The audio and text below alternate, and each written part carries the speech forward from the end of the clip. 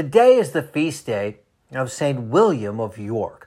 Born in England late in the 11th century, his father was chancellor and treasurer for King Henry I. In 1141, William was elected Archbishop of York, but his seat had been highly contested and only came after two other elections had been set aside. In the first, Walteroff's election was set aside because an uncanonical gift had been made.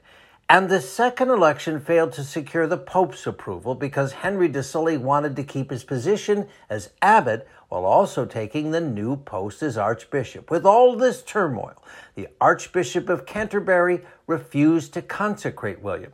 He spent 14 years waiting for the confusion to end, and when he finally entered the city of York, his reception was one of jubilation. For William, all was forgiven, and he began the process of healing and teaching those he was called to minister to in York.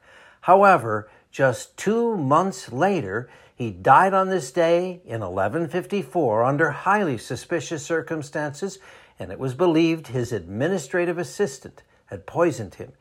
After he died, there were many miracles attributed to William. St. William of York, please pray for us.